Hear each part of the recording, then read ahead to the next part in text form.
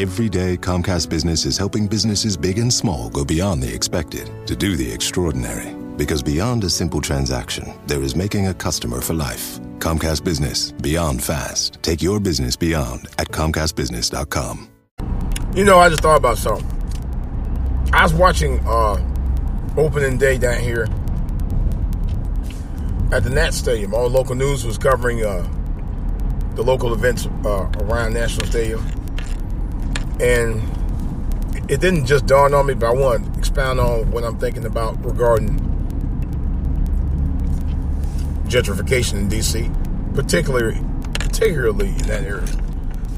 I've been down here 30 years, almost 31 years, and I've seen a lot of changes down here. Let me talk about it. This is DJ Wolf Live.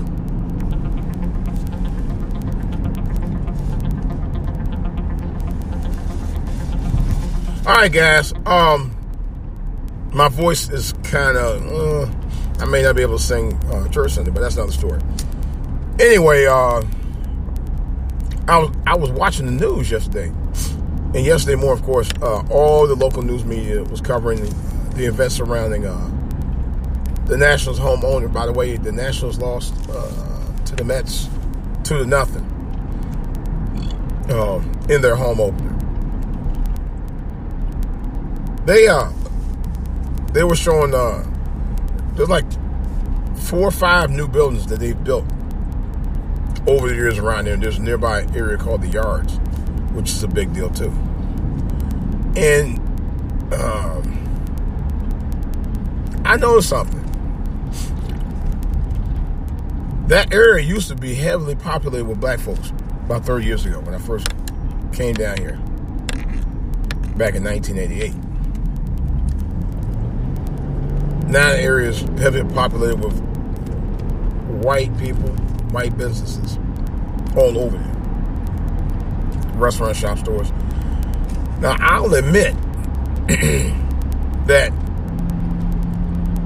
it's cool that they built the area up. There are virtually no black-owned businesses in that area anymore.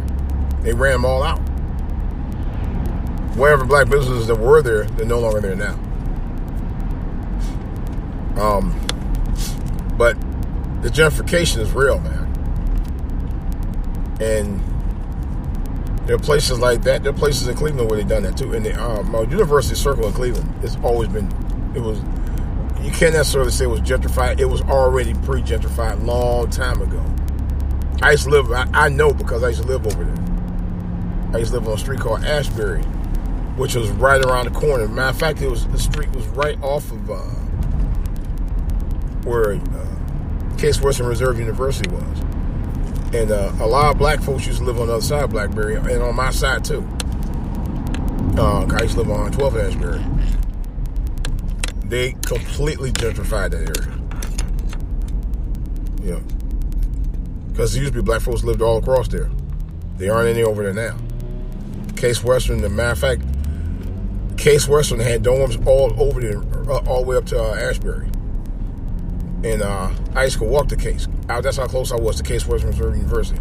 The university that I probably could have went to that was so close to where I live, I'd have been over there in 2 minutes. 2 minutes is what all it would have took for me to be there. 2 minutes. Literally 2 minutes. Here's the thing, though. I wouldn't have been able to afford to go there even if I lived that close to it. But they completely gentrified the back streets that was around there. That black people were a heavy population of black people used to live out over there. Now University Circle is almost all white over there now. You know, but it has been for a long time though. Now I think about it, but it's definitely completely over there, taken over. But my thing of it is that's just real. And there's areas around where I grew up in East Cleveland where I know at some point will be gentrified. I talked to family members up there, and they said they're already in the works. It's already in the works. What they do, they let the value of the properties go get so low And they don't put any investments in the businesses. And when the economy drops, that's where they come in and take over. That's gentrification for your ass. They draw a certain wealth into the communities and then run the old people out of there. Instead of giving them jobs or allow them to build businesses in there, they run them out.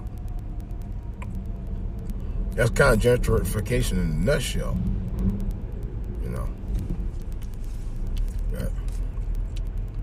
It just amazed me. I was like, wow. The area used to be heavily popular with black folks in D.C., Southwest. And completely took over. Not one black-owned business is over there that I know of.